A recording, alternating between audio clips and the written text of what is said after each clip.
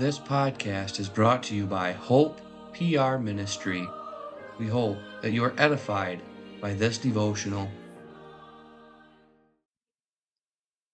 We will begin today's meditation by reading Psalm 89, verses 29 through 37. His seed also will I make to endure forever, and his throne as the days of heaven. If his children forsake my law and walk not in my judgments, if they break my statutes and keep not my commandments, then will I visit their transgression with the rod, and their iniquity with stripes. Nevertheless, my loving kindness will I not utterly take from him, nor suffer my faithfulness to fail. My covenant will I not break, nor alter the thing that is gone out of my lips. Once have I sworn by my holiness that I will not lie unto David. His seed shall endure forever, and his throne as the sun before me. It shall be established forever as the moon, and as faithful witness in heaven. Selah. Even though these words seem harsh and sorrowful, they are full of comfort. We know that we fall into sin. We have felt our Father's chastening rod often. But yet we know that the covenant of grace is sure. We know that because of Christ, we will never perish into everlasting torment. God will not break his covenant with us. That is as sure as the sun and moon in the heavens. God's word is truth, and that we can always believe. The Psalm Choir will now close today's meditation, singing Psalter number 367.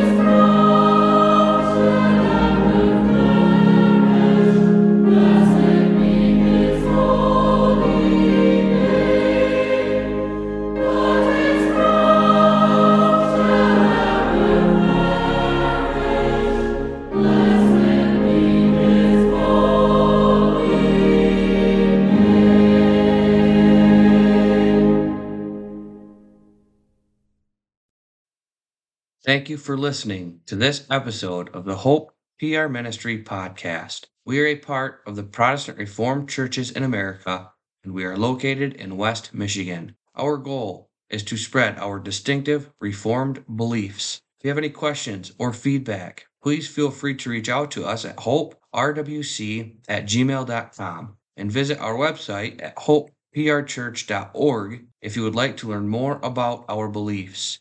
You can also worship with us every Sunday at 9 a.m. and 5 p.m.